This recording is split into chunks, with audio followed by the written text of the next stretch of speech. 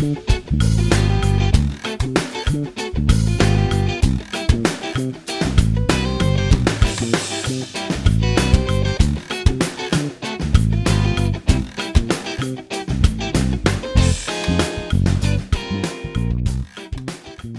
then, welcome back to Sados, for listening. Usually I'm joined by my co-host Alison Barton-Simmons, but this week it's just me, Eggs Benedict, because she's off in Spain enjoying some early spring sunshine, the lucky girl. So I'm flying solo for this one, this special bonus episode. Although strictly speaking, I'm not flying solo because I'm joined by a rather special guest this week for this bonus. Will Bates, son of Ralph and actor who played young Toby in Dear John, is joining us from his home in LA this evening. In 1986, Will took on the TV role, obviously needed a little research, I guess, because he was the son of the lead character in Dear John. And as Toby Lacey, Will appeared in 3 episodes across 2 series, ricocheting between his parents' home and London Zoo following their acrimonious divorce in the show. But in real life, the success of Will's parents, Ralph and Hammer horror actor Virginia Weatherall, wasn't enough to entice Will into a full-time career in front of the camera. With the goal of becoming a composer ever since the age of 5, Will started learning violin from a very early age, moved on to saxophone and other instruments, and since then has progressed through techno, electric, jazz, indie genres, singer-songwriter before putting together a production company, scoring films, TV and commercials, as well as writing for other artists.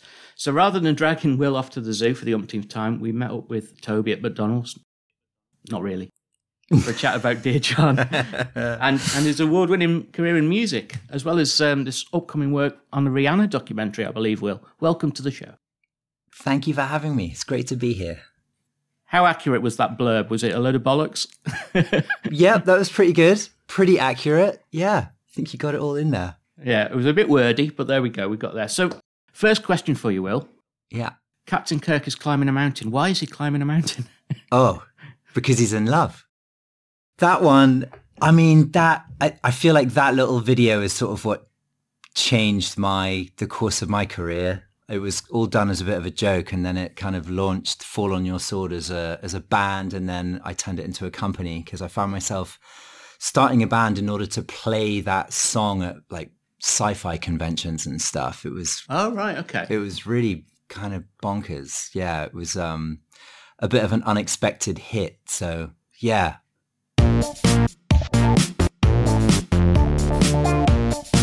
There is a passionate affair going on between Kirk and the mountain. Kirk is on the mountain. Now, in order to create that illusion, sucking some of the most sensational men who not only climb, are voracious, fleeting, and elusive, and peripheral, and that's putting me on the mountain. Captain Kirk is climbing a mountain. Why is he climbing a mountain? Captain Kirk is climbing a mountain. Why is he climbing a mountain? Captain Kirk is climbing a mountain. Why is he climbing a mountain? Captain Kirk is climbing a mountain. Hold it, please. Hug the mountain. Envelop that mountain with hug the mountain. To envelop that mountain with hug the mountain. That mountain. He wants to make love to the mountain. And the climb is going where no man has gone before.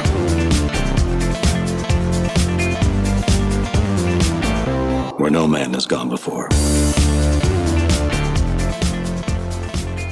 Yeah, God, that one gets pulled out of the closet every now and again, it seems.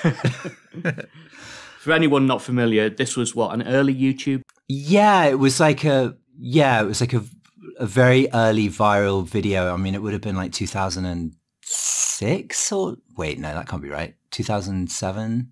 Anyway, yeah, it's based on a DVD extra that I stumbled on in Star Trek V, where William Shatner's giving an interview about his directing of that of Star Trek V, and it's just this incredible hour-long interview that just needed to be set to music. So I wrote a piece of music around it, and then the rest is history, I guess. It's just one of those things that I think you just have to kind of see.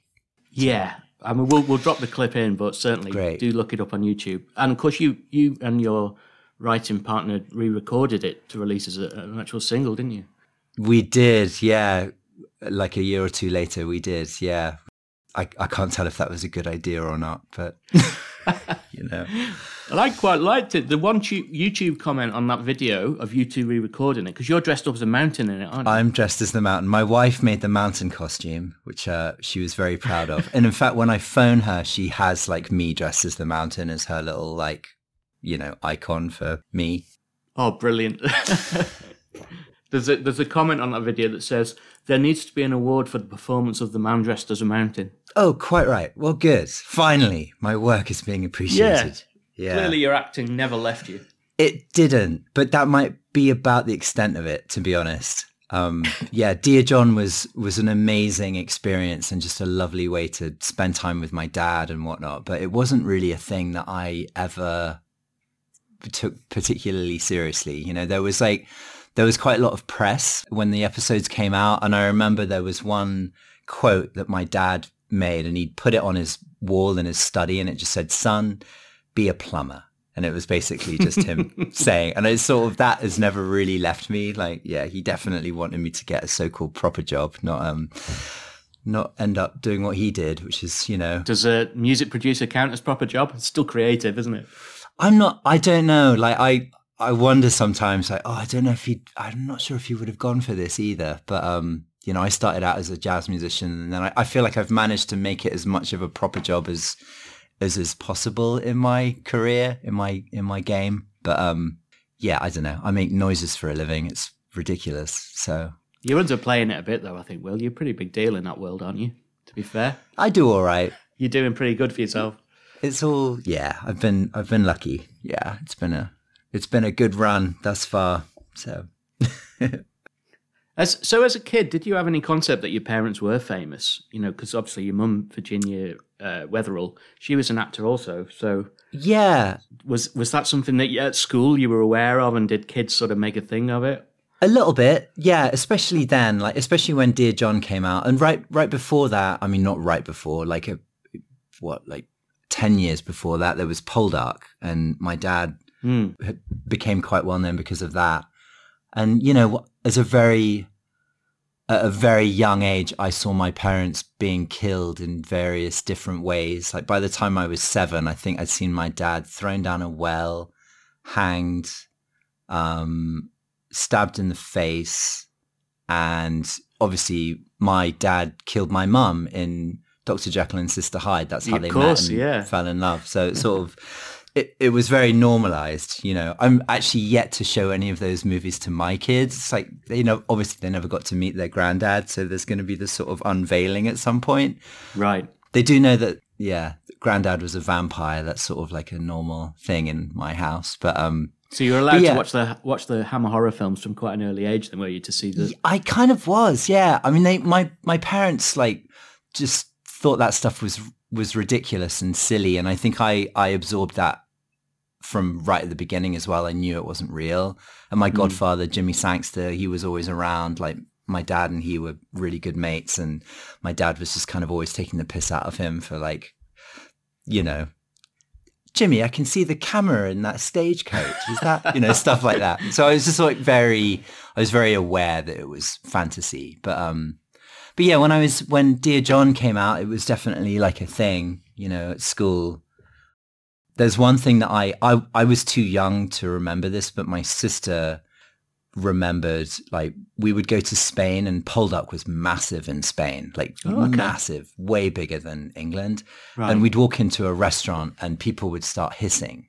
Like they would be like, boo. Oh, would they? Because it's George Warleggan, it's the baddie, you know, like, yeah. You know, it was kind of, so I don't know.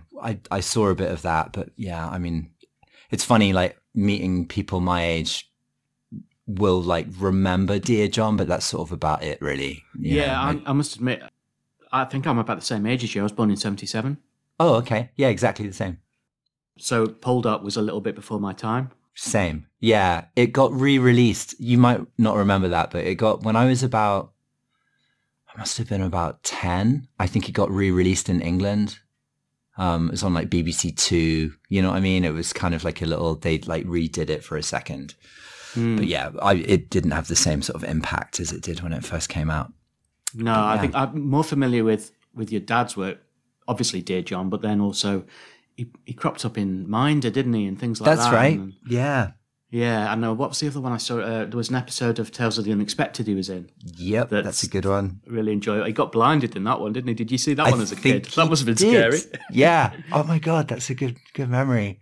Yeah, then there's that one. He does one with Julian Fellows, I think, in that as well. They were kind of good mates too. Yeah, I feel like all those shows were like a lot of the same kind of Hammer horror alumni that did all of those too. Mm. Yeah, does that feel to some of the sorry, I've forgotten the name of the show I was just talking about. What was it called? Tales of the Unexpected. Tales of the Unexpected. Yeah, there is that sort of a very dark undercurrent to a lot of those stories, isn't there? Totally. Yeah, it's good stuff. Your sister's Daisy Bates. She's also an actor, isn't she? So, do you think being a creative is in the blood, given all four of you? Yeah, I suppose it is. Yeah, definitely. I mean, I think that it's funny, I was quite conflicted when I left school. I thought like, I should probably do what my dad said and get a proper job. And like people at my school were kind of trying to encourage me to not necessarily go into music, which now I'm like, you assholes, really? Maybe waste all that time. So I ended up going to do a French degree, which is really ridiculous. And then I lasted for like a year doing that and realized like, I remember calling my mum up like outside King's College in London and being like, Mum, I think I've made a terrible choice here. I think I'm going to go and do a music degree. And she was like, and you know, she's an amazing mother and was just like, you do whatever makes you happy. So, she wanted me to just sort of make my own choices, I think. And I realized that the more sensible thing was to go and do something that I would really commit myself to, which was composing. So I did that. But yeah, I do think it's, you know, it was a very creative childhood. And, you know, it's funny now, you know, the next generation, I'm married to a painter. My wife is also incredibly creative. Oh, right. My kids don't have a chance, you know, so we're always, I find myself like joking. My son is 7, my daughter's 5.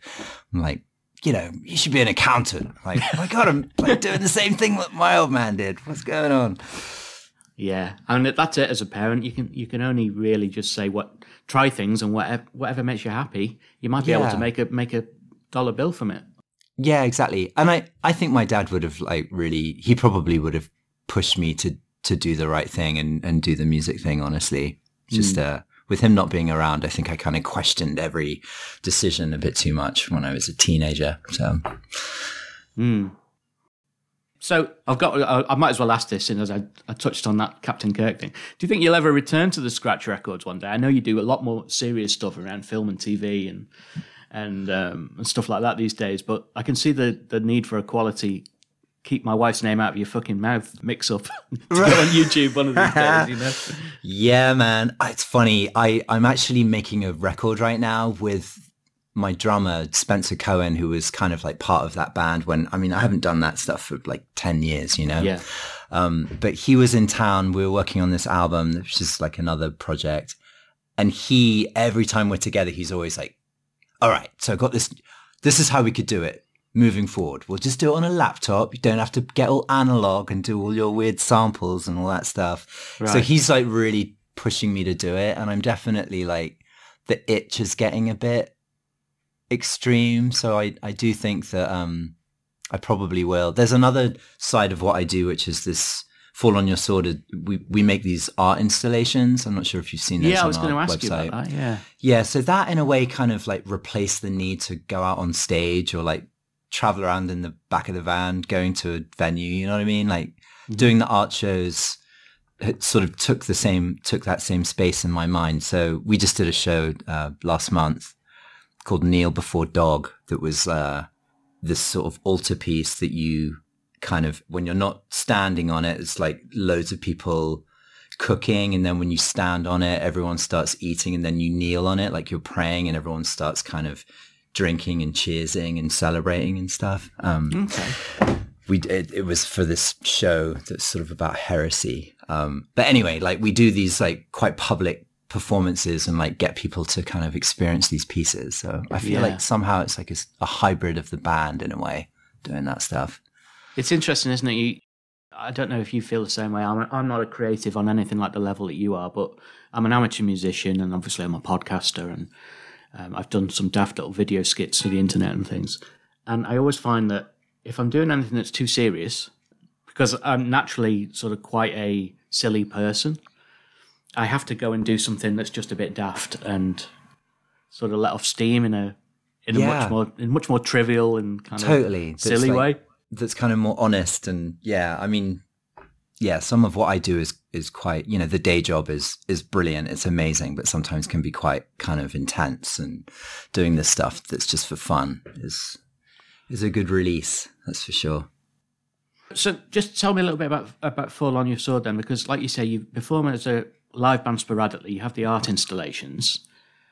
One of the main things I noticed from looking through the biography and everything is the work you've done on sci-fi type movies with Mike Cale. Mm-hmm. So yeah, I've seen a few of his movies. I'm quite a fan of his work. I saw Bliss when it came out on Netflix. Oh, good. Yeah. So I went back and rewatched Bliss after I realised that you were the sort of person behind the soundscape of that. And it's weird, isn't it? In film music, like the great unwashed like me, a lot of the time we don't notice it so much unless it's not there. Right. The job is almost just to move the story on. Sure. Or if it's really bad. Yeah. Oh, yes, and it's really jarring. Yeah, that can be true. But what I noticed on the rewatch was just how wonderfully well you blend in the two different worlds that existed in that movie, and they both had their own sort of soundscapes and idiosyncrasies. And that's right. Exactly. Yeah. It was kind of, there was the idea of like threading the two worlds with melody. So there's like melody that lives in both, but each world has its own sort of collection of instruments and, you know, soundscape. It was quite ethereal, wasn't it? In the a lot of it drug-addled world. Yeah, totally, exactly. And then I wrote a song for my dear friend Sky Edwards from Morchiba. So there's that roller skating scene that we ended up, Amazon were into putting it out for a single, so we like turned it into a record and did a whole thing with it, which is really fun. And weirdly, I think I've managed to do that with most of Mike's films. And Mike is kind of the reason that I got into doing television. He scoring television. After iOrigins, he ended up doing the pilot for a show called The Magicians, and that ended up running for 5 seasons. And that was sort of the reason I moved to LA. I was living in New York for 15 years, doing a lot of like indie films and documentaries for Alex Gibney and like really, really good stuff. But I was having a hard time kind of breaking into the TV landscape. It's kind of like a bit of a different set of people. Yeah. And he did The Magicians, and then it just like one show just kind of led to another. And then he did another one called The Path, and then another one called Night Flyers, another one called Rise. And I just did them all with him. And that's kind of how I have a lot to thank that man for, basically. Is there a big difference between doing stuff for TV and doing standalone movie? Yeah, I think in the end it's sort of, I mean, the beginning, that very first part of the process where you're coming up with themes for characters and you got to find the thing that one melody or one chord sequence couldn't live without the other in terms of a character or whatnot. That part of the process is the same, but I think the sort of nitty gritty part of it, the amount of work that you have to do, it's like a freight train, you know, it will just keep coming. You'll finish an episode and be like, oh shit, I've got to do another one in like 5 days. Pays the bills, I guess. But no, it's great. I mean, I love that. I work very quickly, and I love pressure. When I was at school, I was always the guy that did the homework the night before, you know. It's sort of just it's been normal for me to have that kind of mad deadline dash. And I kind of came up scoring commercials. That's how I sort of learned my craft, and to do that stuff you have to be super fast. And I feel like doing television is like a hybrid of like the speed of doing commercials with the sort of artistry of scoring a movie. So it was kind of a nice blend of the disciplines, I guess. Right. So do you feel like you sort of ramaged Javali moment is coming, or maybe it's already been, and with a certain track. You know, the way that the Game of Thrones theme is like catapulted him to beyond just the people who like film music. Right, totally. Yeah. I mean, you know, I'm not sure that I've quite done a show at that level, to be totally honest. But yeah, there's a couple of things on the horizon that are pretty good. I'm on a show right now called The Devil in Ohio, and I've been writing a couple of songs for that as well as the score, which has been really fun. So you never know, right? Yeah. It's kind of, I always think life is very much about being in the right place at the right time sometimes. Yeah, definitely. I mean, getting the gig for that Game of Thrones thing catapulted his work more into the mainstream public consciousness. But the theme he wrote for Westworld was out of this world, wasn't it? I mean, yeah, it's great. Yeah, he's fantastic. If you could have scored any film in the past, what would it have been? Have you ever thought about, I'd love to have done that differently? I mean, there are things that I'd love to do. I'd love to do a Bond movie. I love John Barry. I just think he's brilliant. And I feel like a lot of I love the idea of inhabiting a world that already exists like that. Like doing a gig like that just comes with its own vocabulary that would be so fun to play with. Yeah. And like, I don't know, I don't know, like I'd love to do a superhero thing or something like that. Whatever. I'm just happy to be working, to be honest. Yeah. So I guess that the fact that you've done all this sci-fi stuff is mainly due to your relationship with Mike, rather than a particular hankering after that genre of TV and film stuff. You do cover a breadth of other works, don't you, in your portfolio? Yeah, there's a lot of docs, a lot of documentaries, a lot of stuff about cults, which I think is just a coincidence, but but that's a thing. That's definitely true.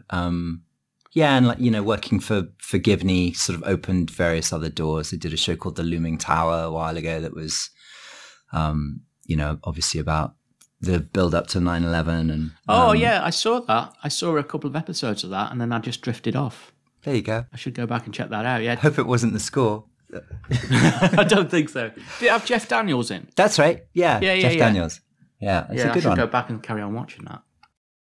What else? Anyway, whatever. Lots of bits and bobs. But yeah, I mean, you know, all the sci-fi stuff and the various sort of horror things, I guess, kind of all the seed for a lot of those projects kind of begins with, the Cahill projects. So the Rihanna documentary that you got coming up, has that been affected like post-pandemic or? I've got to be completely honest. I don't know what's going on with that. Right.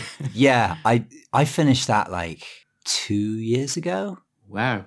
Yeah. Yeah, it's just weird. On the shelf somewhere. Yeah, they bought it, and then I think at this point it's probably okay to be talking about it. It's Peter Berg directed that one. And Amazon bought it, and I don't know if it's ever going to come out. It's very strange. But have you ever seen the film director Kevin Smith talking about when he went to make a film with Prince? No. Wow. And Prince got him in, and they did all the shooting. And obviously, Prince was an odd guy, and he had shoot this, and then he wouldn't see him for hours, and then he didn't know what was going on, and he spent all this time with Prince, and then it just ended up on a shelf in Prince's archive somewhere. Really? Like so much of his music, in fact. Of course, yeah. Well, hopefully we get to see it one day. Yeah. Hopefully that doesn't happen with your Rihanna work, because that would be a waste. See. Yeah. I mean, yeah, it would be a waste, but you never know. We'll see. Watch this space. It's out of your control, I guess. It is a bit, yeah. So on your website, there's on the Fall on Your Sword website, there's a line there that just says, "We have a bar." Oh yeah. What does that mean? Is that literal? It's literal. Yeah, we have a bar.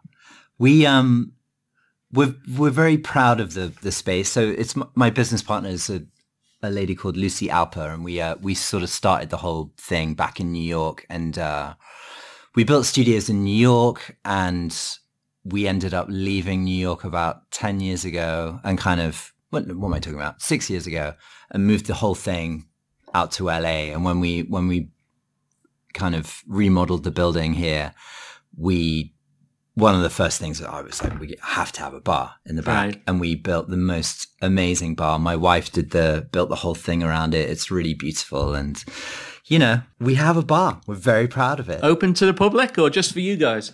Not really. No, but you never know. I mean, you know, next time you're in town, it's open for you. Brilliant. I'll tell Al. Yeah, but we you know, we've been doing a lot more kind of post-production as well. Like we're not just a music company. We have like a 7.1 mix facility. And so we have a lot of clients coming in and out of the building all the time. So they like the fact that we have a bar, and all the art pieces are also kind of on display. The whole place is kind of like a bit of a playground, honestly. Yeah. Some of the photos of that space do look amazing on the website. I dug out a couple of old interviews that you did, some of them going back sort of 10 or 12 years, and I picked up on a little snippet that you worked with Paul McCartney as a saxophonist at one point. Yeah, I did. I mean, yeah, it was on Lulu's game show. Right. There was this, yeah, so it's a bit of a stretch, but it was basically, he was a guest and I had like 2 days being in his band, which was just, I mean, it was amazing. You know, basically me and my mate Quentin were with the horn section for his band for a weekend, which was like kind of unbelievable. But yeah, Lulu had this show called Red Alert. It was like 1998, probably 99. And it was like connected with the National Lottery. Okay. I don't remember that at all. Does this ring a bell? No. Yeah. And there was like Mark Almond was on it and Paul and who else? Various other guests. And it was filmed in Bray, which is back in the day, it was like the Hammer Horror, one of the Hammer Horror kind of film studios. And my parents had worked there a lot. So it was like, whoa, this is weird. We're all at Bray and, you know, my mum had all these stories about that place. Yeah. Yeah. But that was the extent. Yeah. I was playing sax with him. It's a claim to fame though, isn't it? Really, I guess. Yeah. Hanging out with Paul. You kidding? Of course. I'll be honest with you, I can't stand Paul McCartney. I couldn't have been out. Really? He's just one of those guys who just, you know, like some people's, whether it's their face or just their embarrassing sort of, you know, kind of peace and love. Yeah, sure. I mean, we just finished watching Get Back. Have you seen that yet? Yeah, it's an interesting little sort of snapshot, isn't it? It is. And it's really interesting for him, you know, for me to sort of like really see the context of what he was really like back then. It's really interesting. Yeah. He really steered that ship, didn't he? Oh, completely. Like, you really get a sense of... Nobody would have got anything done if it wasn't for him, would they? That's right. Yeah, exactly. Yeah. And we saw him perform at Dodger Stadium last year. Maybe it was the year before. And it was amazing. Like, the one man wrote all that stuff. It's crazy. He's been very prolific, hasn't he? And to still be going now in his 80s is, you know, touring the world is pretty impressive. It's bananas.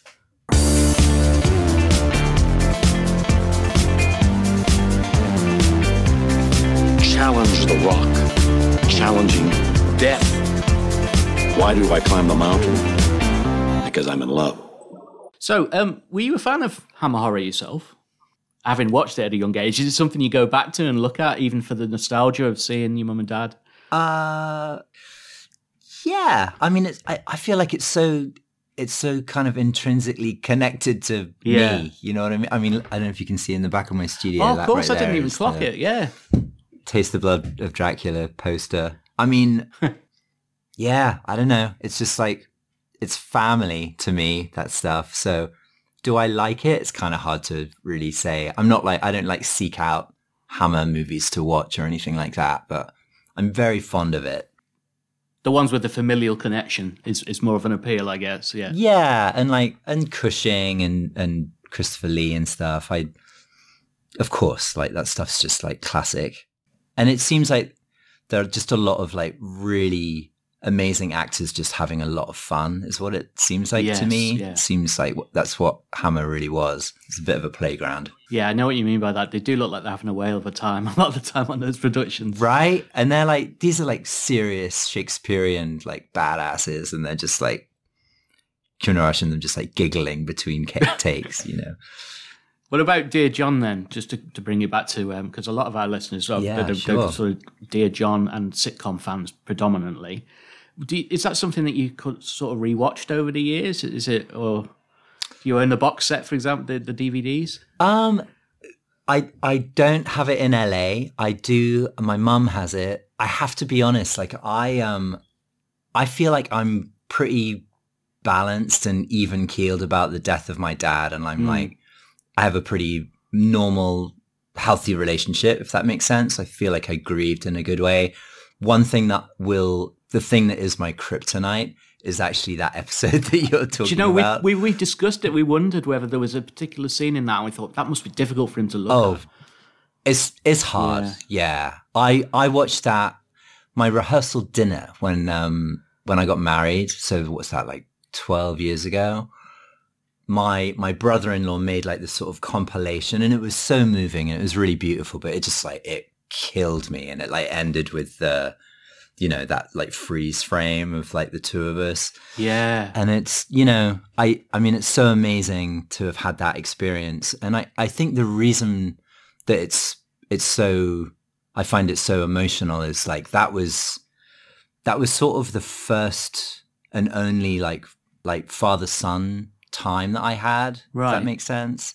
Like I was just so little. I was very young, and I was, he died when I was 13. So that was sort of like the first time that we were like doing a thing together, and it was like our thing, and it was, and it wasn't, we did it. It was only like a few days here and there, but it was really special to me and really important. And I think that's kind of really connected to watching it. So yeah, I'll watch it with my kids one day, of course. And it's easier for me to watch the first one, the zoo one, because that one's so silly and I'm so little in that one. Yes. Yeah. But the Toby one is like, oh God, that's like, yeah, that shit cuts to the bone, man. But it's good. I mean, that was the beauty of John Sullivan's writing as well, is he could do brilliant drama in amongst all the comedy. Oh, exactly. That's right. Exactly. That's his genius. And, John was also really involved in our lives. John was there the night my dad died. Wow. Like he was there with my mum.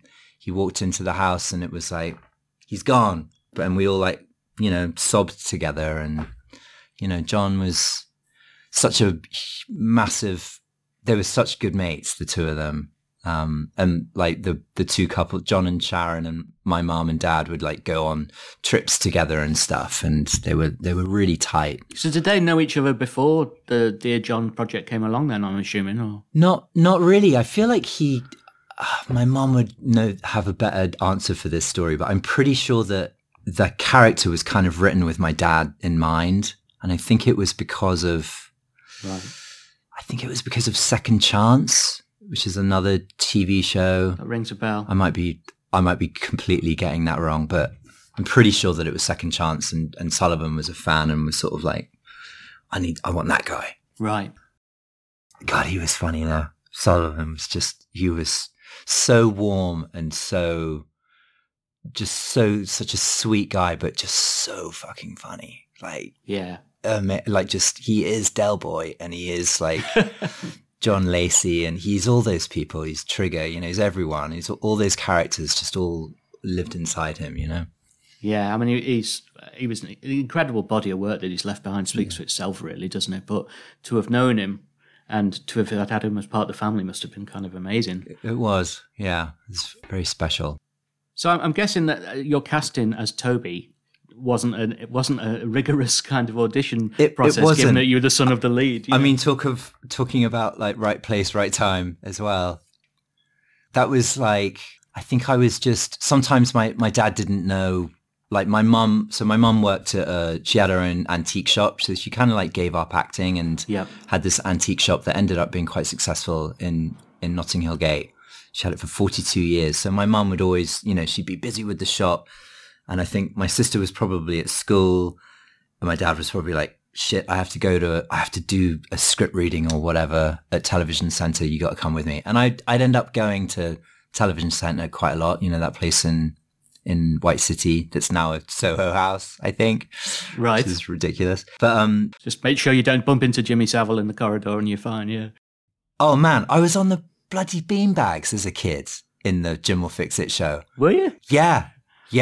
Oh, wow. He never picked me, which Yeesh. Yeah, I think we all wrote a letter and they're now glad it never got picked out of the bag. Yeah, no kidding. God, man, that's all Scary, isn't it? scary and heartbreaking. But anyway, the television centre was kind of quite an amazing place. You know, you'd go to like the Blue Peter Garden on the roof and stuff like that. It was kind of fun. But yeah, I went to a reading with the director. Ray Butt was there, and he literally just like threw the script at me and was like, "Can you read this part?" And I'm like, "Okay." Yeah. "Do you want to do it?" "All right." "Great." It's All easy right. as that. It was, I mean, it was like 4 lines or something, wasn't it? Or maybe a bit more in that first episode. The first one, yeah. But yeah, that was sort of it. That just kind of sort of did it. My dad told me, like, you know, don't over pretend. He kind of like coached me through it, obviously. Yeah. Yeah. And that was it. And then I after the second season, there were a couple of other, I ended up getting an agent. It was his agent. And he was kind of like, "Do you want to do that again?" And I was like, "Nah, all right.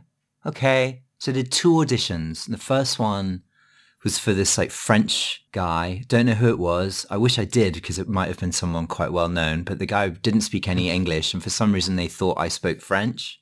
Right. So in the audition, they realized that I didn't. And that was pointless. So that didn't go well. Sat the agent. I don't care if he is Dad's agent. Yeah, no shit. And then the next one was for a bubblegum commercial, and it was just horrible. I had to like sing my name on my left foot and my address on my right foot and like dance and stuff. And it was just like, it's not my thing. Do you know what I mean? Yeah. So, I remember walking out of that audition and I was like, "Dad, I hated that." He's like, "Okay, you don't have to do that again. Done." And that was the end of it. And he's like, what do you want to do? I want to learn the saxophone." "All right." So he went off and bought me a saxophone, and that was that. Brilliant. But yeah. When we were sort of deep diving, because that's what we do on the show, we deep dive episode by episode. Sure. Every single one of the sitcoms that we look at. Each series of our podcast is on a different sitcom, and each episode is on a particular episode of that sitcom.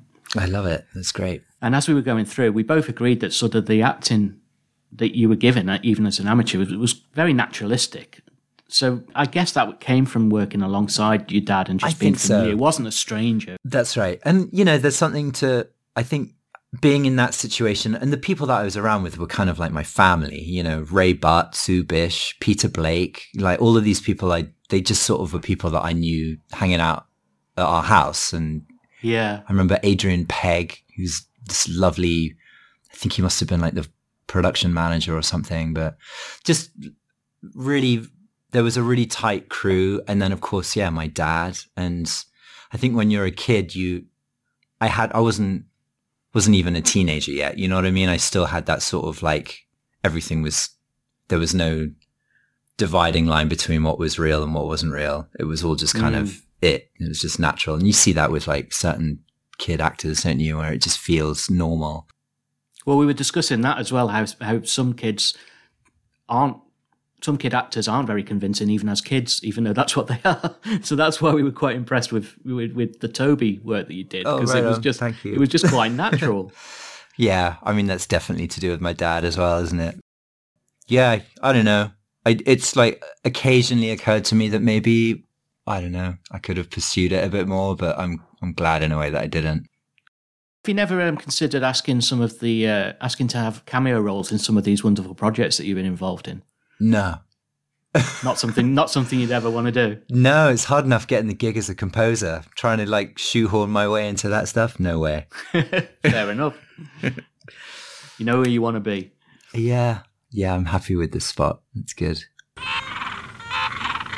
Well, that big penguin, he must be new. He was here last week. Was he? And the week before. Really? He's here every week. The first time you saw him, he was an egg. So he was. You may not know the answer to this, Will, but we noticed that after the second series of Dear John, the entire cast, including your dad, went and did an Alan Ayckbourn play, and they all toured around. I think it was called Absent Friends. That's right, Absent Friends. So we presume that sort of being willing to all tour together, not all of them, I don't think Belinda Lang was on it, and maybe one other person was absent, but it was pretty much the central Dear John cast. So we presume they were a fairly tight bunch if they were happy to tour and work together in that way. Yeah, definitely. Yeah, they were all good mates. Was Peter Blake on that tour? Maybe he wasn't. Maybe, yeah, he was. Peter Blake, Peter Denyer, Rachel Bell. Oh, Peter Denyer. Yeah. Nice bunch. Really lovely bunch. I mean, like I said, like that lot were just they were just family. Was Peter Blake as charismatic as he always seemed in every role he was ever in Yes. real life? Yeah, he was ridiculous. He looks like such a fun-loving guy. Oh, man. Not just as Kirk, but just, whenever you see him. Especially as a kid. I mean, I think I was like a bit starry-eyed around Peter, or Blakey, as he was called in our house. Not to be confused with Blakey from On the Buses. Yeah, no kidding. I never made that connection, actually. Yeah, he was just noisy and fun and ridiculous.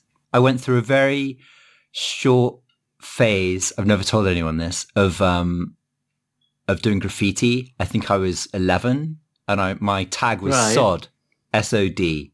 And me and my mate Gavin would go down the subway and we were rubbish. We would just sort of we'd do Sod in a little thing and then somewhere else.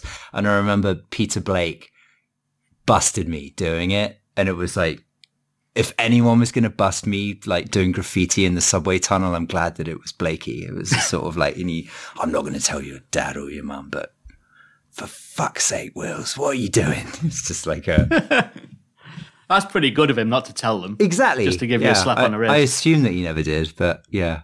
Anyway. Well, that's the kind of guy he is. Yeah, nice. Kurt would have said. There you go. Good one.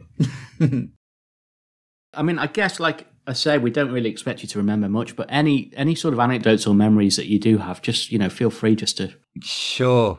Well, I was thinking about this. I mean, being on the set, I remember for the first season, it was just everyone was having fun all the time. And that was one part of it where I was maybe I do want to do this when I grow up, because they wouldn't just break for lunch. They would set up cricket stumps in the middle of the street and we'd play cricket for 2 hours. You know what I mean? That kind of stuff. And then just sort of, you'd be friends with the entire neighborhood on the street. I remember the kid next door to where Wendy and Toby live. The little boy that lived next door had one of those cars that I remember seeing them in Selfridges, kid-sized cars. And him and I ended up driving around the neighborhood in them. I kind of couldn't believe that I met someone that had one of those things. So there was just this magical atmosphere that was so incredible for a kid. And one thing that I do remember as well was my mum and dad would host the sort of rap party, which ended up becoming the kind of BBC Light Entertainment Christmas party. And wow. It was in our house. And I don't know why, but I remember I won't go to bed until I break dance in front of everyone. And my mum and dad were all right, fine. So I remember the entire, the cream of British comedy was sort of assembled in our sitting room, and I crank up Huey Lewis, The Power of Love, and great tune. I mean, it was of the time, and just threw my body around the floor for 3 minutes and then went to bed, and it was just it's sort of like a weird fever dream. Really, that's something that really happened. Was Bruce Forsyth there nodding his head in approval at your dance moves? No, I mean, probably, yeah. Yeah, crazy. Anyway, that's it. That's very magnanimous of them to host the light entertainment Christmas party at your house, though, eh? Yeah, it was kind of great. It's crazy. So I guess you may or may not know the answer to this, but was Dear John something that your dad was particularly proud of, coming as it did sort of towards the end of his career and his life, and being quite different from the things that preceded it? Was it something that he held in sort of really high regard and he was very fond of, glad that he'd done? Yeah, he really did. And he had a certain kind of hero worship of comedians. I remember something that he used to tell me was the two bravest professions are stand-up comedians and boxers. He's also a big boxing fan. And I think doing comedy in that way, like, I think he probably would have pursued it more. And of course, you know, he was doing Run for Your Wife like 3 weeks before he died. I don't know if you know that play, the Ray Cooney. Yeah. I didn't know that, no. I mean, we're very familiar with the play because it keeps cropping up on Does it? I'm sure. Yeah, it's all the same. It's all that same crowd. In fact, Peter Blake and my dad played John Smith and Peter played Sergeant Troutman. And that was like another like Saturday afternoon. My dad would do a matinee and I'd have to like, I saw that play at least definitely over 100 times. I mean, I just sit in the Royal Box because it would always be empty for the matinee. Right. And hanging out with Lionel Jeffries and Windsor Davis and Roy Hudd and, It's mad. It's crazy. Mad to think back on. Yeah. All of these like huge stars of that era that all ended up doing that play. It's really bananas. And Richard Briers did that play with...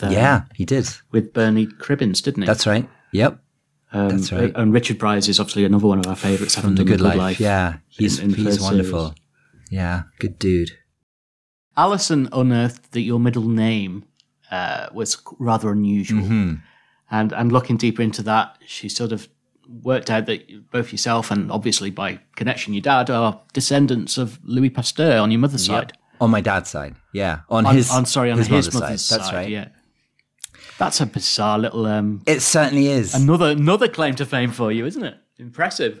It's sort of too unbelievable to be real. My father-in-law is an orthopedic surgeon. Right. And when I first met them in England, they're from Michigan.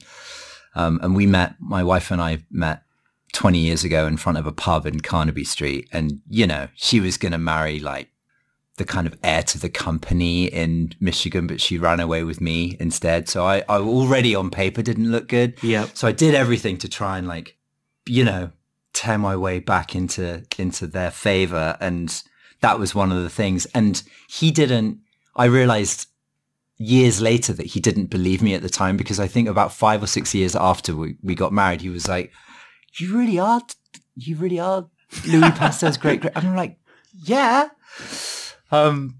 He's my great grand uncle, I guess. So he'd been labouring under the misapprehension that you were just trying to impress him with a bullshit exactly. story. I guess he must have got that a lot. So almost a Kirk St. Moritz story. It seems very Kirk-like, doesn't it? Yeah. Yeah. Yeah, I know, crazy. And I think in a way, like my dad came from quite a serious medical family, and his father was a brain surgeon, his mum was a psychiatrist in like prisons and stuff. She was a real pioneer in her field, and her father was a surgeon. So I think there was this notion that my dad was going to be a doctor, Yeah. So that also might be the plumber thing a little bit in there, Well-meaning parents and grandparents, even when I was a kid, were like, well, what's he going to be? As if that defines you. It doesn't define you. It's just something that you do 40 hours a week. Exactly. Isn't it? Yeah. It shouldn't just be the preoccupation, I guess. But I think my dad to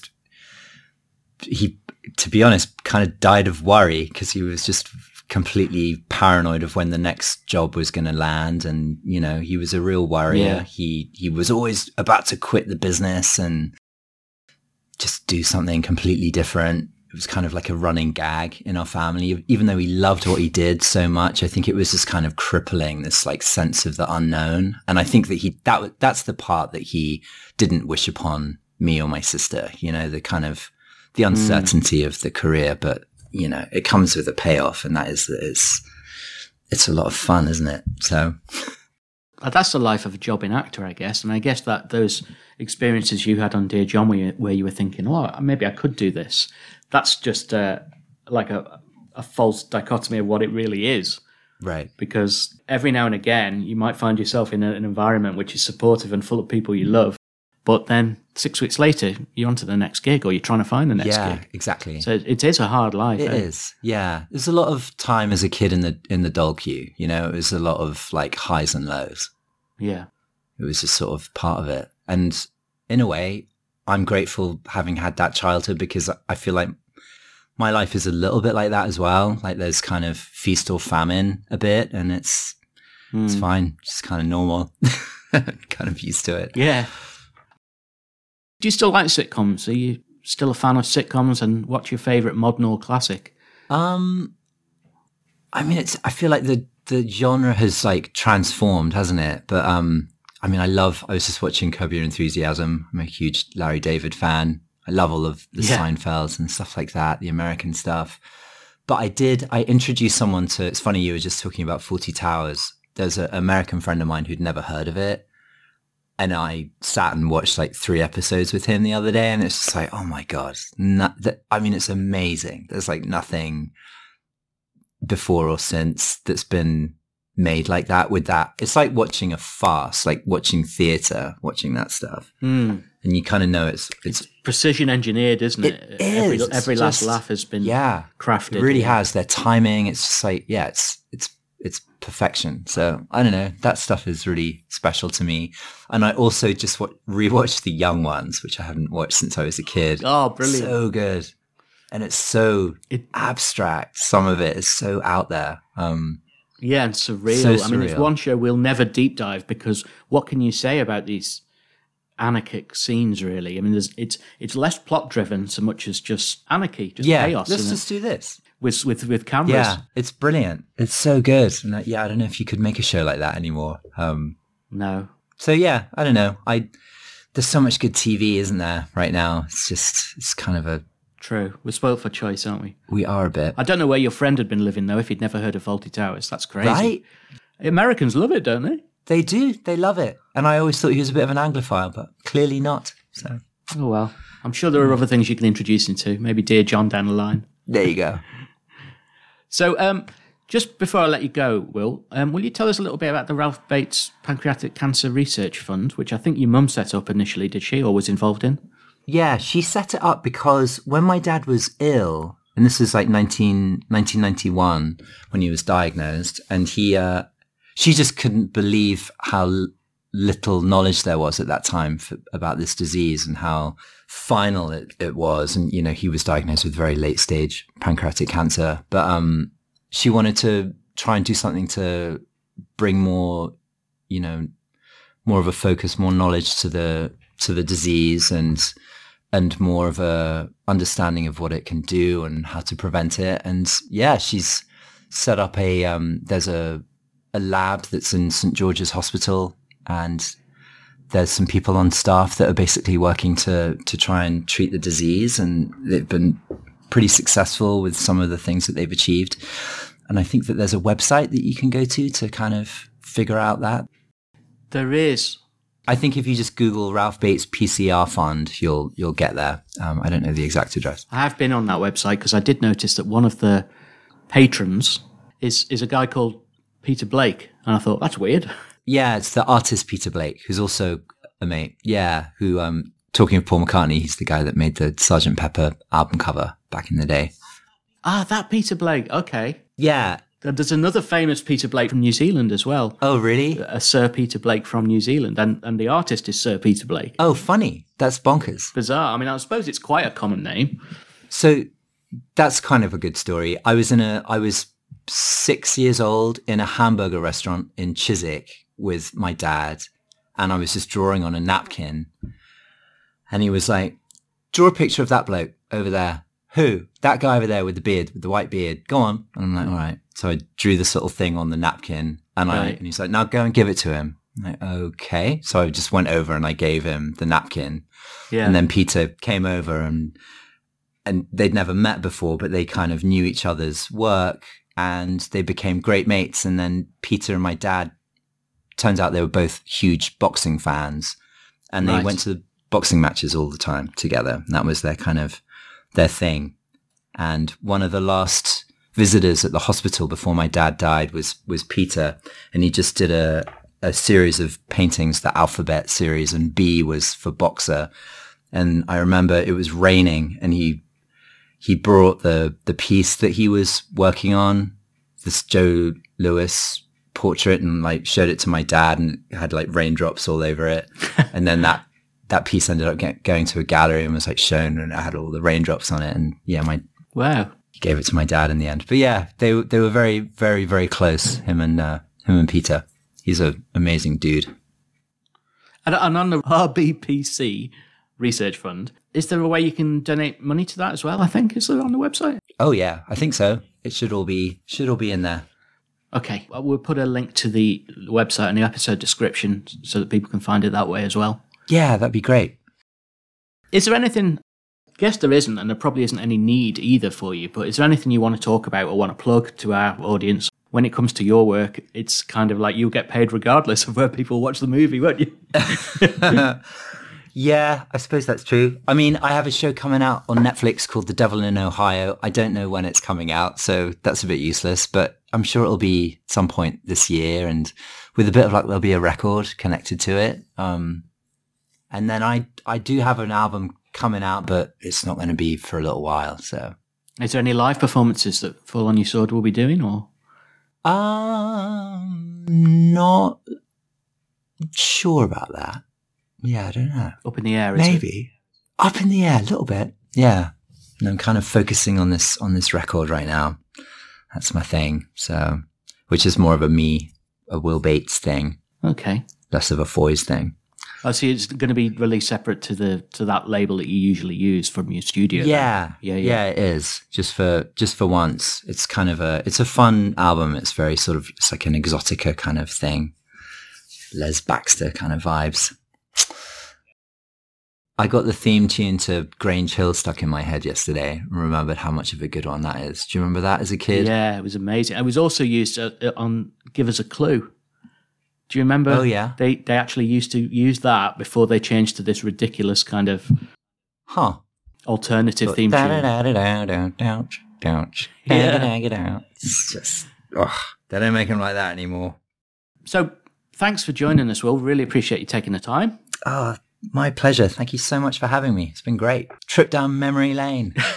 You'll probably fall asleep and then wake up in the middle of the night thinking, I've got a great anecdote. I've got another one. Yeah, never mind. I'll email you. You can find out more about Will and check out his extensive portfolio of work on his website, fallonyoursword.com. Thank you. Thanks, Eggs. It's been great. Seems we've sung love's last song, dear John. Well, I'm sure you agree. Will is a lovely fella and hugely interesting to talk to, very humble and talented man. And it was a real pleasure to catch up with him and hear all about what he's doing in the film and TV world. As we mentioned, the Ralph Bates Pancreatic Cancer Research Fund website is online. You can visit that at www.ralphbatespcr.org.uk. Get more information about what those guys are up to and the great work they're doing, and you can also make a donation via the website. We're hopeful that we'll be able to bring you another Dear John alumni cast interview before this series is finished too, so I guess watch this space, as they say. Hopefully it'll come off. Until then, Alison will be back with me next week for our next regular episode of the podcast, in which we're deep diving Series 2, Episode 5 of Dear John. Sadly, one that doesn't feature Will. But make sure you join us on Wednesday for that. Until then, no graffitiing your local underpass with sod. and I'll see thee.